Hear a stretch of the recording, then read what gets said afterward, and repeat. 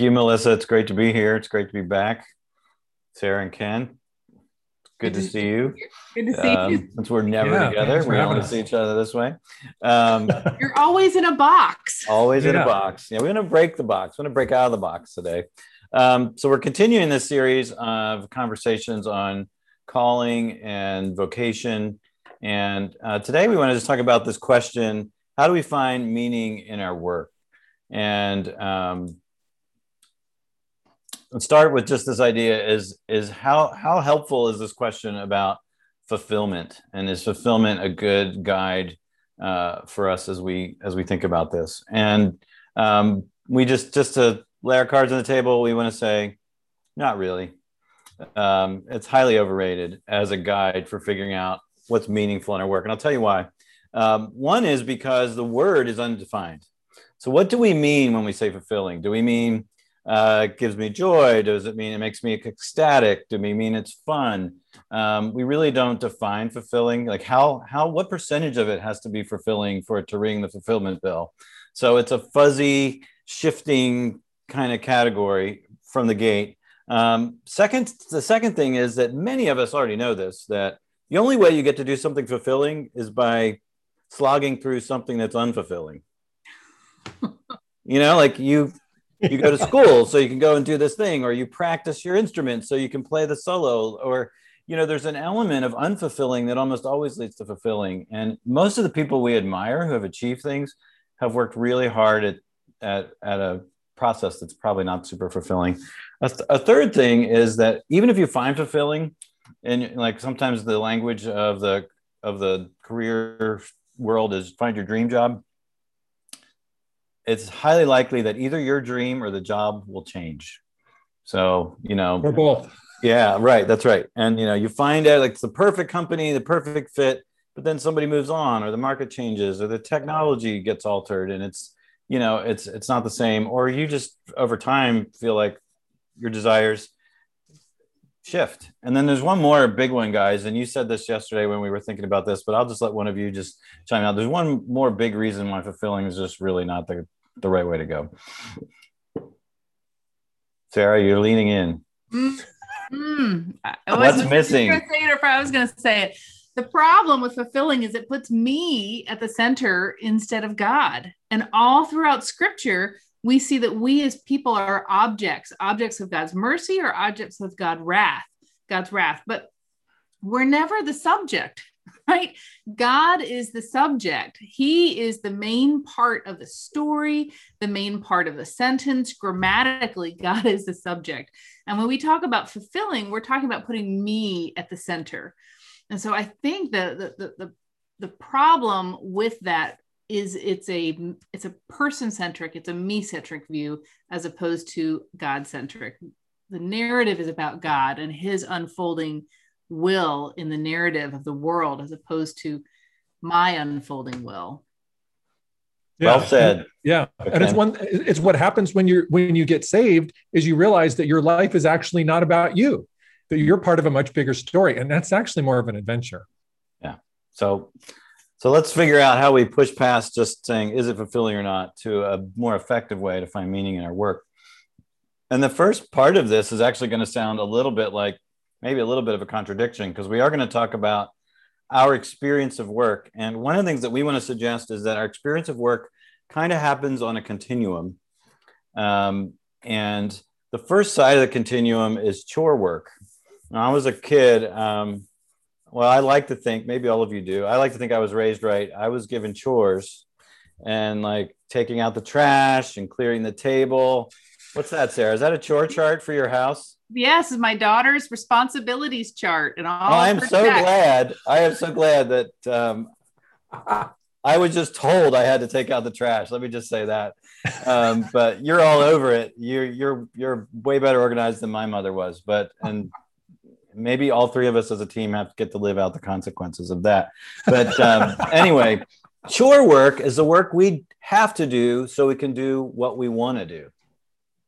It's the work we have to do so that we can get to do what we want to do. So before I could go play, I had to, clear the table and take out the trash, and then I could go play. And some of us actually never grow out of that mindset about work. Work is always the thing we have to do to get to do what we want to do. And it's something like you guys at Faith and Work Chicago, you're doing great work to say, no, no, no, no, no. Work is what we're part of, what we're made for. It hooks us into God's story right from creation. And it's important for us to remember that. But our experience of work, sometimes work is it's drudgery, it's hard, it's frustrating, it's chore work. But the other thing that I've thought about is that when I was a kid, there was another kind of work I did that I didn't even think was work at all. And that was, I used to build tree houses, and they weren't like the fancy kind that you buy, like you see on TV, or that you get the kit at Lowe's or Home Depot or something like that. They were more like 2 boards with a piece of plywood on it and a tree. Definitely did not meet OSHA standards. Like, there's no question about that.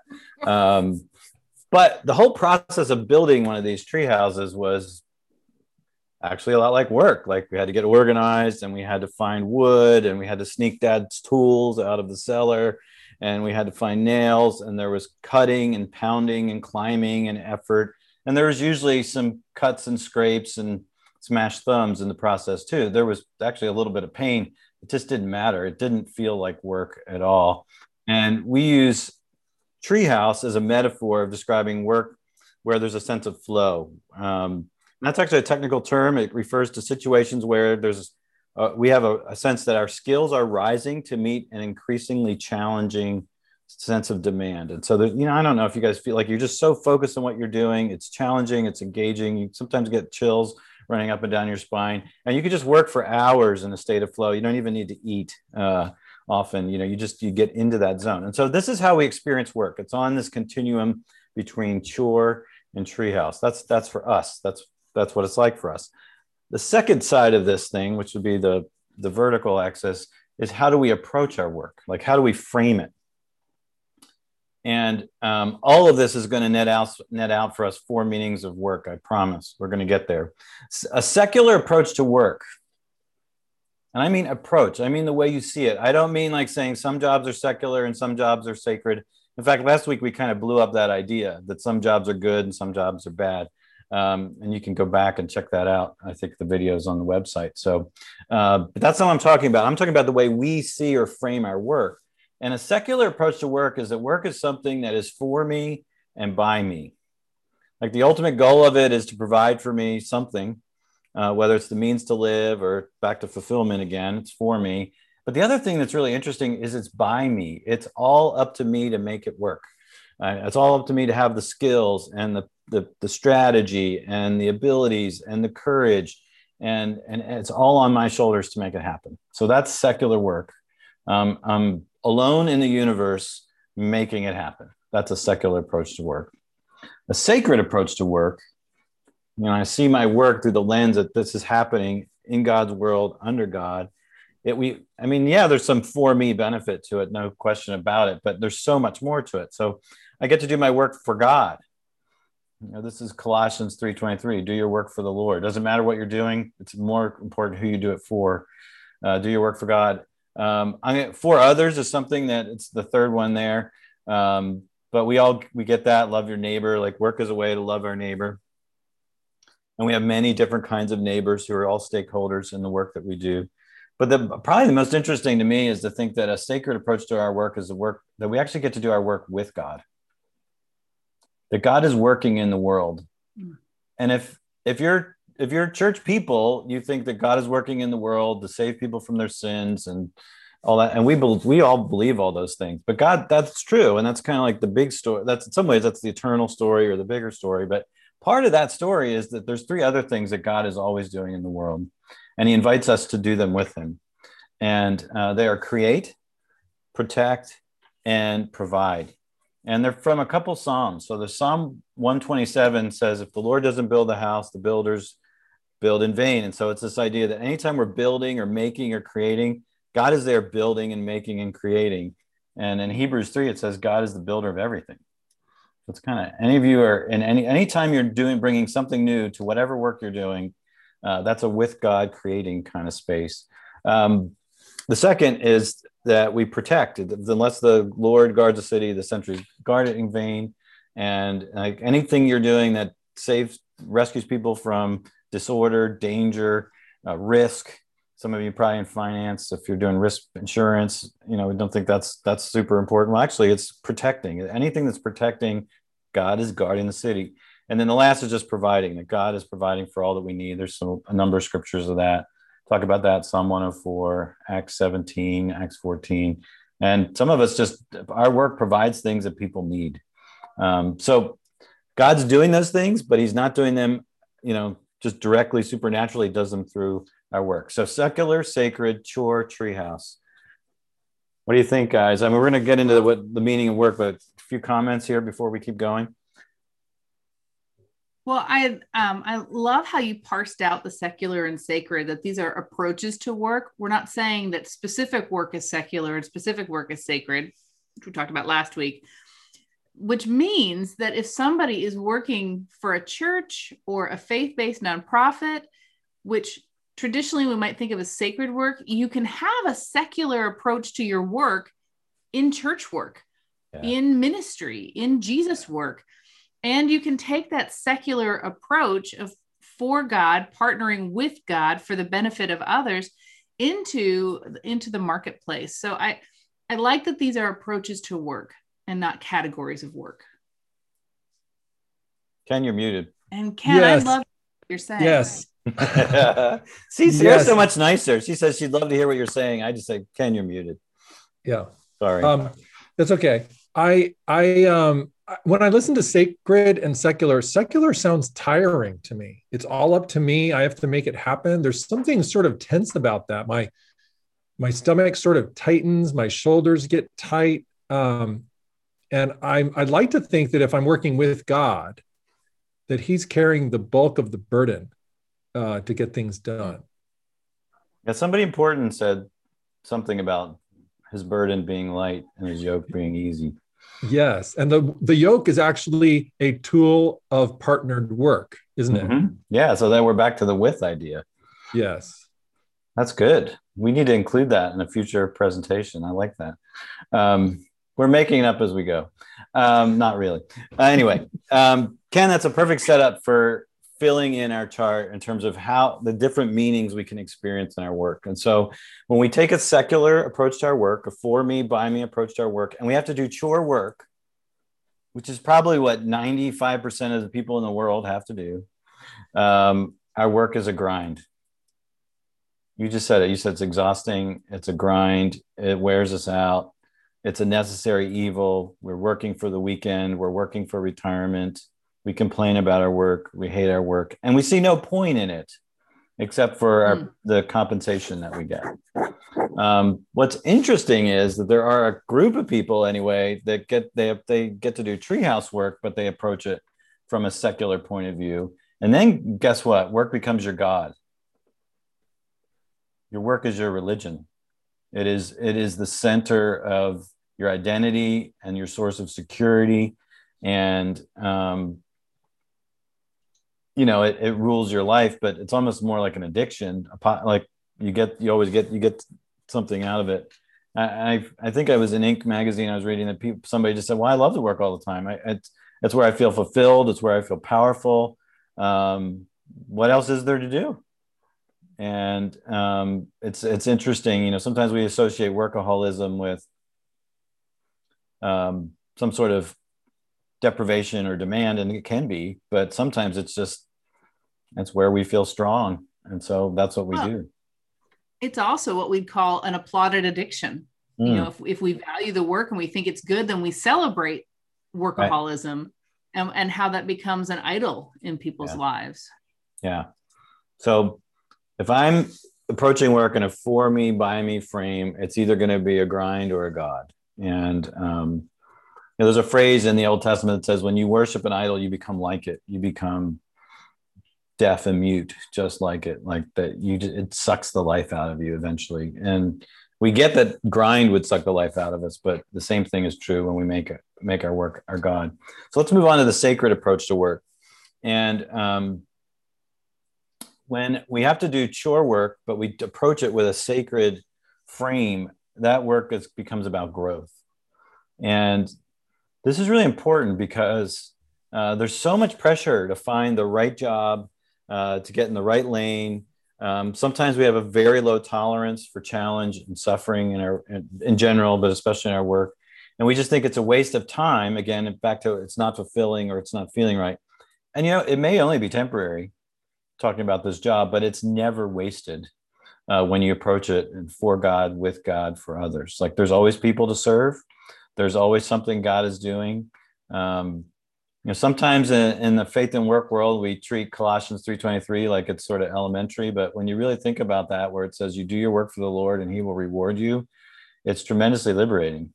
It just takes a lot of the pressure off I've got to be doing the right thing. It's kind of, no, you just need to be doing it with the right motive for him. And then it matters automatically. And so we think, verses like all things work together for those who love God. And whenever you experience hardship in Hebrews 12, take it as the word is discipline. It was really his schooling. He's really forming you and really shaping you. And so the chore jobs that you have or the chore tasks that you have to do on a day-to-day basis are not wasted. If you look at this, they have meaning. They're about your growth and about shaping your character. And then the last box, the golden box, is gift. When we get to do treehouse work and we approach it as from a sacred frame, it's a gift.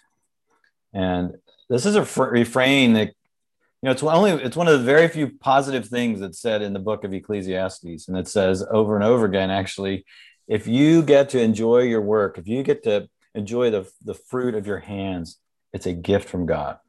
It's a gift. And so this is kind of the way we lay this out. And we think that there's these 4 possible meanings. And so much of it has to do with how we approach it. I want to make one comment and then invite Sarah and Ken to chime in.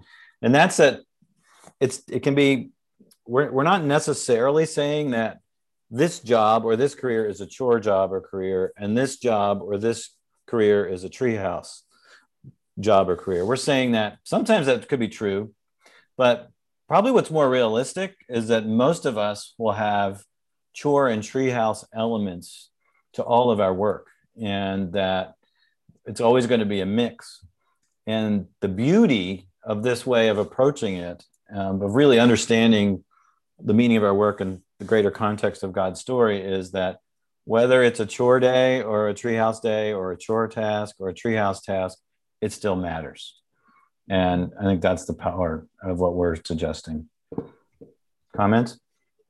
Yeah, I'm going back to what you talked about with the discipline aspect of chore work. When we partner with God and it's a sacred partnership, it becomes that discipline.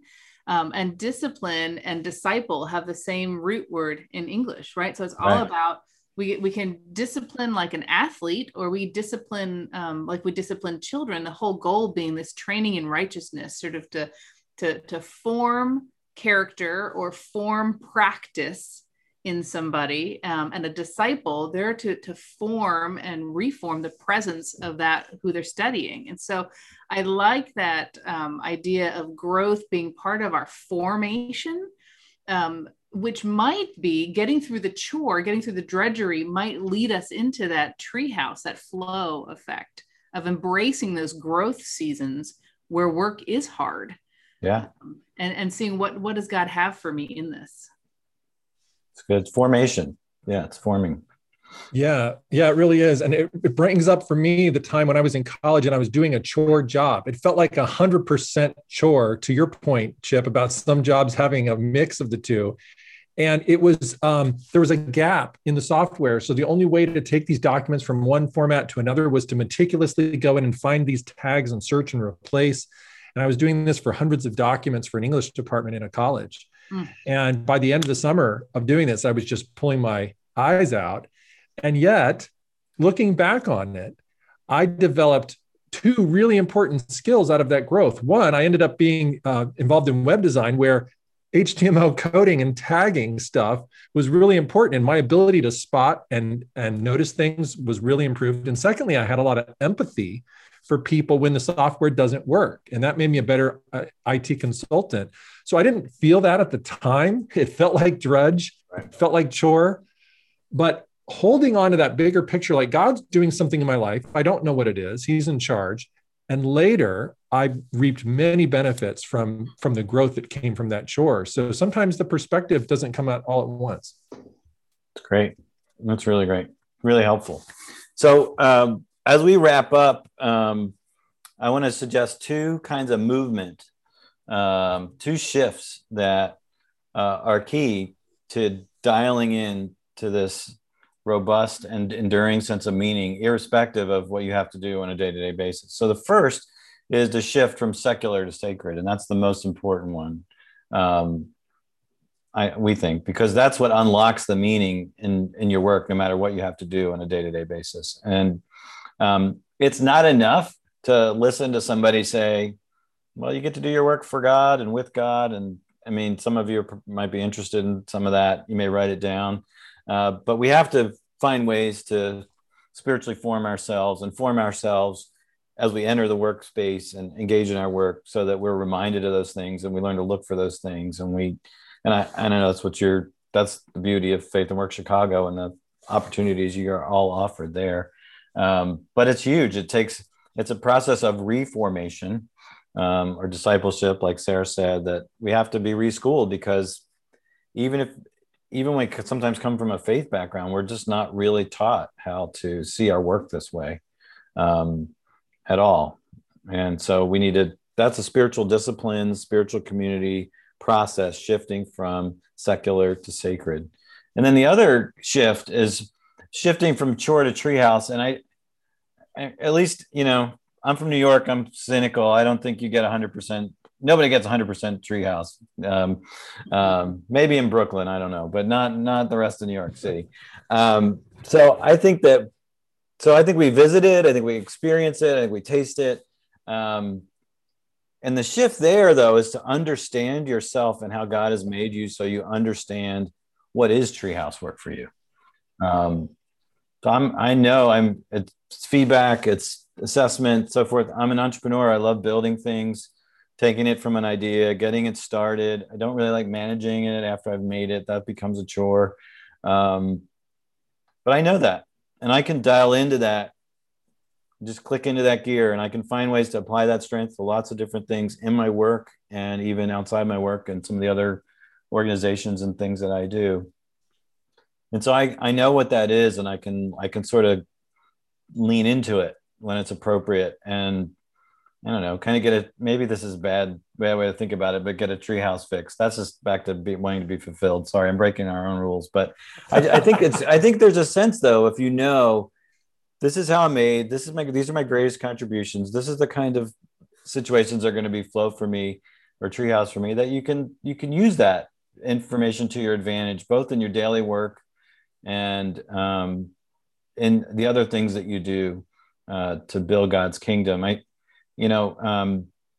of the things that we would advocate as coaches is you use your stronger areas to deal with your weaker areas. So I use my treehouse strengths to deal with the parts of my work that are a chore, and then they're not quite as much of a chore, and I'm using what I've learned. So anyway, those are the two big shifts: moving from secular to sacred, and then also moving sort of from chore to treehouse, or at least understanding and being really clear, what is my treehouse zone and how can I get there as often as possible. Closing thoughts, Sarah and Ken, and then we're going to actually go to an interview.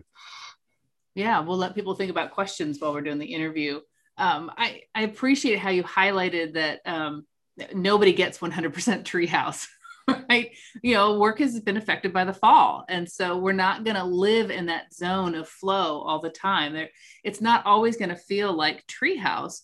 And when 60% of your work puts you in flow, that's a really good split on job satisfaction, 60-40, like that. People in our industry talk about that's like the pinnacle, when you can get 60% in flow and 40% feels like chore or drudgery. And so I think that's also important to keep in mind, that we're not missing out on God's best for us if we don't always love our job or love our work. It is that mix of growth and gift, of chore and treehouse, when we're partnering with God. Yeah, and let's say one positive thing about fulfillment here, after saying some negative things about it, that it's not all of everything. I think there's a natural alignment between fulfillment and the impact that we have in the world, right? So it's not just that, Chip, that you want to be more in flow all the time for selfish reasons. The truth is, when you're building things the way no one else can build them, in a way that really serves people, like we all benefit, and you know that.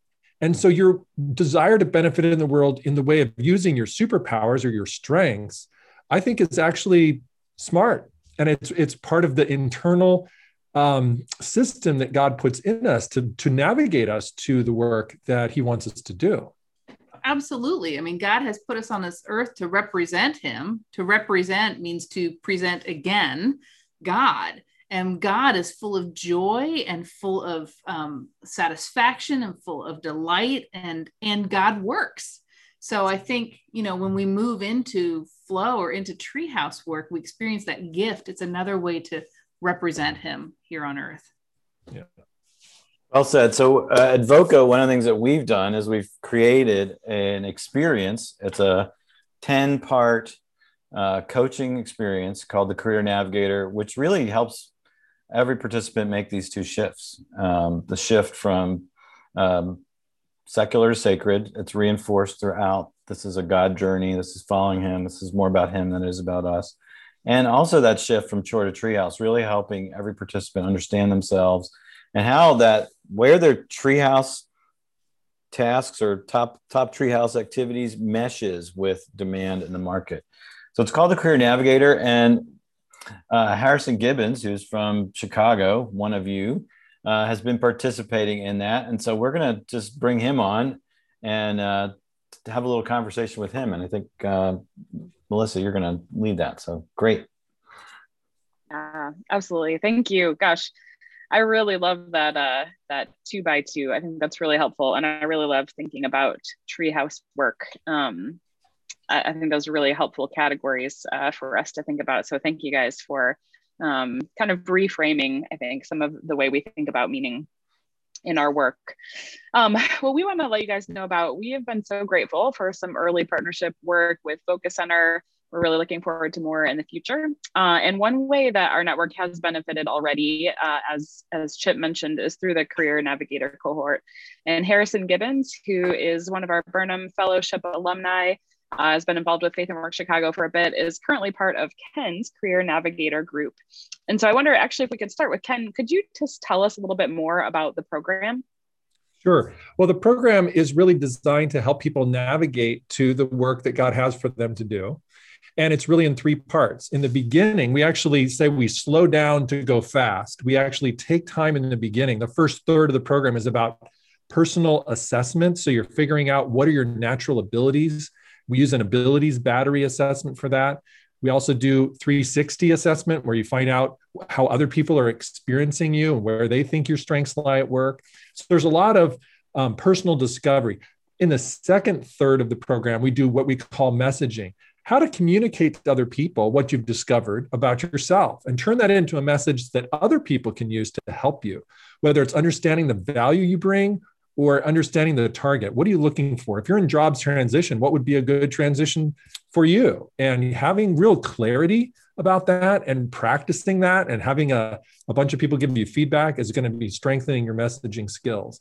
And then finally, it's all about getting out there and doing information interviews and job applications and negotiating and landing that next job. And so all 3 parts of the program are very important, but they're different from each other. And it kind of takes you on this journey from what should I be doing and what should my perspective be to a place where you know who you are, you know what you want, you know why it's a good fit or not a good fit, so you can navigate opportunities. And then you can really make that really nice fit with that new opportunity by negotiating and bringing yourself into that new company culture.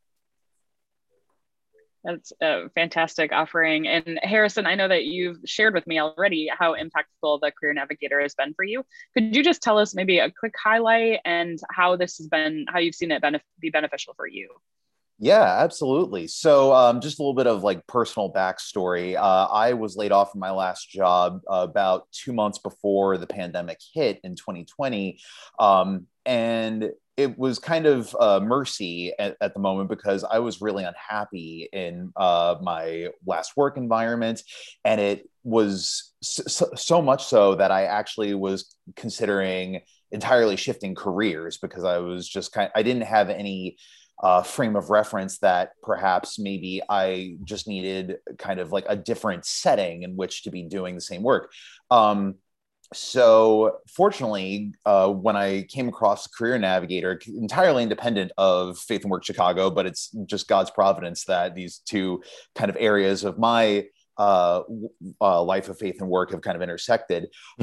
It's been a really incredible experience to, through a Christian framework, apply a lot of what Ken was talking about, like opportunities for self-insight and opportunities to not only understand where I bring value, but also to understand how to tell others that I bring value, and help me kind of understand where do I want to bring the value that I have, so that, you know, I can kind of get as close to that, you know, that sacred, that gift space on that chart we were just looking at. Like, how do we find that place where I'm most in flow, or as close as I can get to it, and be operating with a sacred mindset as much as possible, so that way I can avoid the traps of, you know, looking for any port in a storm in my job search. And it's been really interesting. I was telling Ken last night, like, this has actually been the most fun I've ever had searching for a job. And I never would have expected that, but just about to come out of the Career Navigator, it's been an incredible blessing.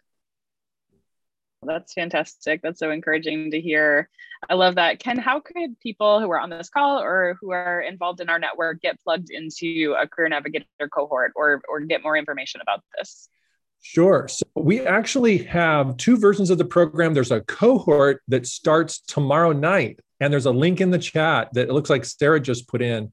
You can go to vocacenter.org/career navigator. And tomorrow night, I will be leading a cohort. Starts at 8:00 Eastern, 7:00 Central Time.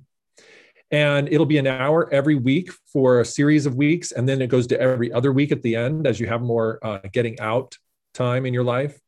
So you can sign up on the line and join us tomorrow night if you want to be in a cohort. The second version of the Career Navigator is an individual program. You'll see that on the website. And the individual program uses the same basic curriculum and structure and the same online learning management system for watching the videos and going through the exercises and so on. The difference there is you get individual coaching. So it's a little bit more directed by you. It's more paced by you. You get more special attention by a coach working with you. The cost is higher. So there's a pros and cons to either way. So if you find yourself wanting the individual attention, you can go online and sign up for that, and we'll consult you through that. If you want to be in a group setting, it's a lower cost point, and there's no better time to jump in. You can jump in right now by starting with us tomorrow night. We run new cohorts every month, and the coaches on the call here rotate through those cohorts. Fantastic. It's such a great opportunity. And thank you, Harrison, for just sharing a little bit of your experience. Awesome, and Harrison. Thank you. Yeah, we're so thankful to be able to help make these connections and partnership and offer you something I think that's really great and very practical and helpful. So yeah, thank you guys so much. Chubb, I'm going to turn it back over to you, but I think we're also at a point to take some questions. If anybody wants to drop any in the chat.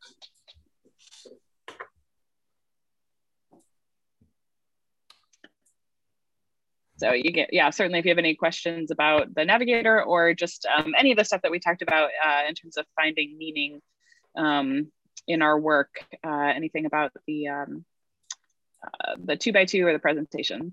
You know, Sarah asked some good questions earlier about how you've seen work as a gift or as a grind.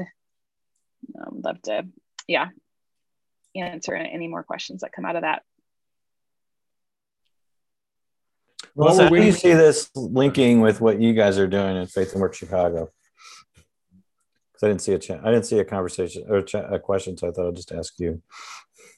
Oh, sure. Put you on the spot. No.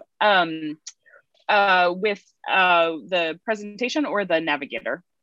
Presentation, that idea of the secular and Oh. sacred approaches of work. And Yeah, I mean, I think absolutely, to to reframe how we understand our work from God's perspective, particularly as you kind of referenced a cultural mandate, or how we understand what God is doing in the world and what we've been commissioned to do as His representatives. But participating in that because of the fall, is going to is not all going to be treehouse work. And so it's such a matter of how we understand that. I think it's a lot of what we talk about as well, and want to help dig into understanding the big story of what God is doing in the world and what it means to be human, and be a part of that. But yeah, I love the picture of how we think about it, and what that actually means for us day to day. great. Very cool. Harrison, I see you had a note in the. Yeah, sure. No, I actually I really love that question, and I kind of wanted to jump in on that too real quick. So just as also an opportunity to plug the upcoming Burnham Fellowship, because I've had the benefit and the pleasure of going through that program. What I think that does, and it very much ties into the work of Faith and Work Chicago, is it lays a kind of a foundational groundwork for thinking about, okay, well, why do we even get into those places of thinking about work as a grind or as a god? And what is our, in what ways do we functionally believe things that will pull us, kind of have the gravitational pull into those mindsets? And how can we as Christians, how can we really unearth the theology that's in God's word, and that, the church has, developed over the course of the centuries to help us actually restory what it means to be a believer, to be a child of God, to be an adopted child of God, and what implication does that have for our work? So if I'm working for me, by me, is there a way in which that's based out of a unspoken belief that God, has orphaned me and actually doesn't care about me or something like that? So I think the way that those things all tie together are really, really, to me, that's how the work of Faith and Work Chicago and the work of Vocation Center just kind of really are they mesh so well. Wow. Harrison, appreciate making connections as you've been a part of both programs. I see some good questions coming in to me, and then in the chat, Beth Ann asks, sharing any insights or tips about noticing meaning in our daily work, especially when we're kind of in that chore space. Any formation or spiritual habit kind of practices that are maybe helpful for you in that? I think there's some language that people are using called workplace liturgies. Mm-hmm. And so, Beth Ann, the idea of saying a prayer right before you answer an email, I think, is an example of one. And it's kind of a tiny habit practice too, right? It just really starts to, we know now that those types of activities really start to rewire our brains. So I think that, I've heard, some other ideas are, and it's weird now because many of us are working remotely, but when you go to work and when you come back, or when you enter your virtual working space and when you leave, there could be a pause to pray. There could be a commitment, and asking for God's wisdom and power. One of the things that my dad used to do, this was not so much a everyday kind of thing. It was more as needed. He would actually tell us, when we were little boy, my brother and I, when we were little boys at the dinner table, he would just talk about, I just remember him saying, well, you really need to pray for your dad because I've got a tough problem at work. And my dad worked with steel. He was a material scientist. So actually, most of his issues were actually with people, not with the steel. But it still strikes me that he would say that, first of all, and then he would say, pray for me. And I think that, one of the things that we are very strong in advocating is that we need to we need to lean into our spiritual community as we approach our work. And so those will be a couple ideas. Ken and Sarah, do you guys have some ideas? Yeah, I have a quick one. I know Sarah probably does too. Going back to my chore example, when I was in college and I was working with these documents, and I was just seeing it as a series of apparently pointless tasks of formatting all this code. And to stop and say, who's going to benefit from this work and how will they benefit from this work? And to have a vision that what I was actually doing is helping the English department run smoothly, get quick access to the stuff so they could stay in flow, so they could be effective in their job. There's a lot of meaning and value in that. And I didn't always see that. It was there, but I wasn't always conscious of it. And so just pausing, she's asking about what can we do to remember or notice, pausing and say, who benefits from this and how? And how can that be an offering to God? I love that higher vision of sort of lifting our eyes to see what might be the bigger narrative at play. What might God be doing? And Chip, my dad had some practices that I remember him talking about that helped lift his eyes. He always he kept a little journal of divine moments when God made those divine moments at work, and he would talk about how if he had to make an important phone call and the other person actually picked up the phone, when he had to get work done, that's a divine connection right there. The person he needed at the right time was available to pick up the phone. Like, when does that happen these days? Or the prompt response, or thinking of the right person to contribute to a project you're working on, or pushing through and getting to breakthrough, right? When you stay in chore work long enough that it moves to treehouse, that the growth work moves into flow.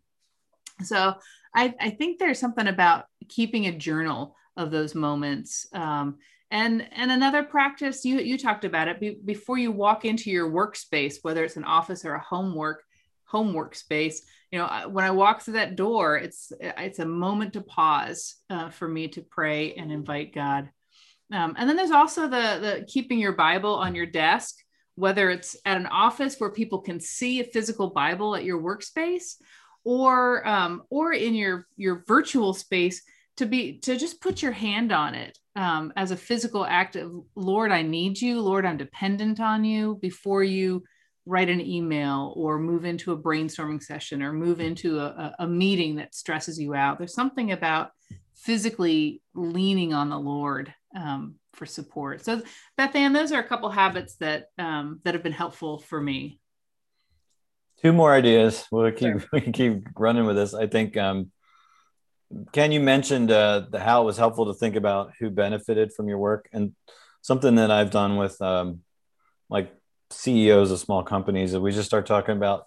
Some of you have probably heard of a stakeholder map, but it's really, let's change the terminology. Let's call it a neighbor map. Who are the neighbors who I interface with in my work on a day-to-day basis, and start to think about it that way. I found a lot of us don't think about our colleagues or our vendors, or definitely not our superiors, as our neighbors. And we don't use that language. And so, and that's a writing exercise. Another writing exercise is to think through, we said, there's three ways we can join God in our work: creative work, protective or redemptive work, and providing work. And to figure out, how does my work mesh with those themes? A lot of my clients are in finance, and they actually do all three. They're coming up with new ways to invest money and make money. They're guarding their clients from risk, and they're providing, particularly as people think about saving for the future, they're providing. So that hits all three. And to realize, well, God is doing those things in the world, and I'm joining him. I think there's a little bit of, like, we just need to do some intentional dot connecting, and maybe a little bit bigger level. That might be helpful too. That's a really great question. And as you can tell, because we all wanted to talk about it. So. It is. Yeah, no, I agree. That's a fantastic question. And I do think thinking about those daily liturgies is a really intentional habit. Many of you probably are familiar with a book called The Common Rule by Justin Whitmell Early. I find that to be a really helpful, practical. It's actually one that we do use in the Burnham Fellowship to help us think about different liturgies. And one that I've always appreciated and don't do well, but it's a kneeling prayer, morning, afternoon, and evening. And I think the physical act of getting on your knees and giving your day to the Lord and your work to the Lord as you start. Midday is really an amazing time to stop and reflect on the work that you've been doing, kind of reset your mind, rethink about, what's ahead. Even if that's finding, a window to look out and maybe just open your hands and speak to the Lord if you can't get on your knees and in your office space, but and then one at the end of the day to rest and to turn over all the work that you have done and to call it a good day and to trust the Lord with work that you feel is left undone. I think are all really, those have been great practices too, I think, to kind of reorient our minds, throughout the course of the day. I find those to be really helpful. I did have another question come in that I think is a good one to ask. And maybe it's just a bit of a reflection on why do you think that fulfillment is a primary way in which we evaluate our work? Kind of how are we in that space? I think what's countercultural about maybe what we're talking about. Any thoughts you guys have on that? Yeah, I think it's because we're Americans in the 21st century. This is our culture.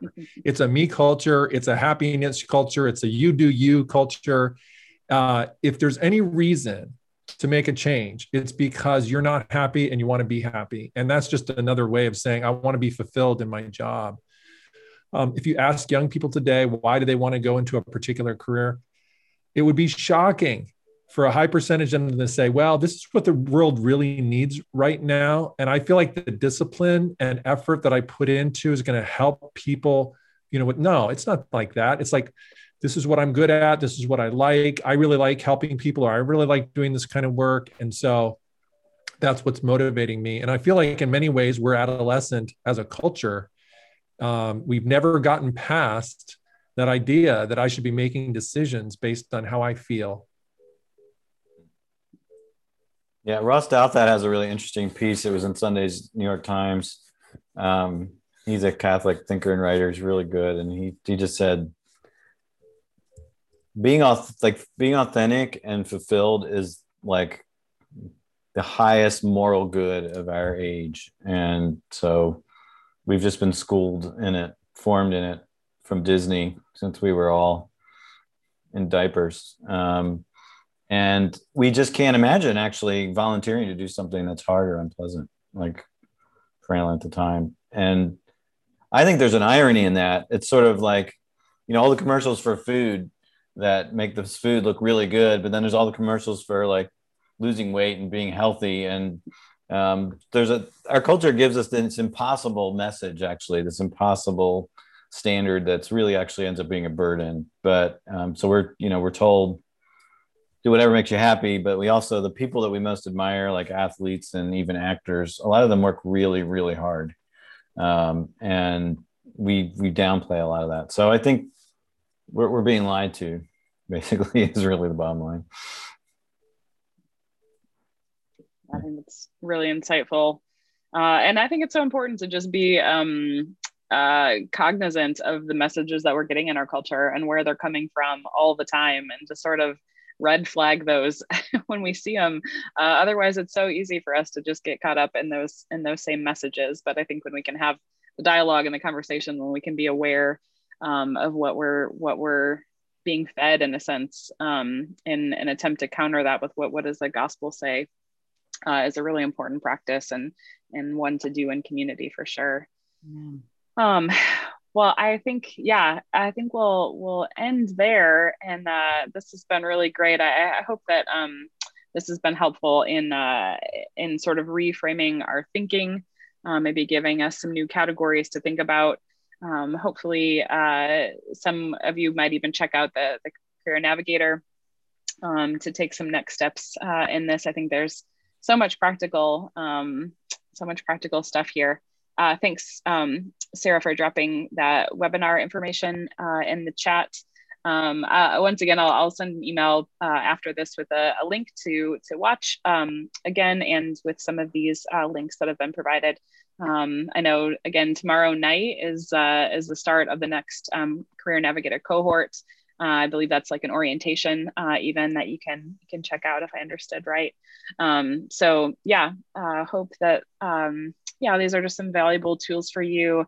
Our desire really is to help all of us rethink how we think about our work, to push back on some of those cultural narratives, and also to do that in community. So hopefully this has been helpful for you. Chip, Ken, Sarah, thank you guys so much once again. It's just it's a joy. It's really enjoyable to hear from you and to learn along with you. So we hope that you'll join us again next week, everyone. We'll be back talking about the building blocks of vocation. I think they're of a calling. I think that'll be a great time as well. So same link, same time. Hope to see you there. So have a good afternoon, everybody. Take care, everybody. Bye, everyone. Bye. Great week. Thank you.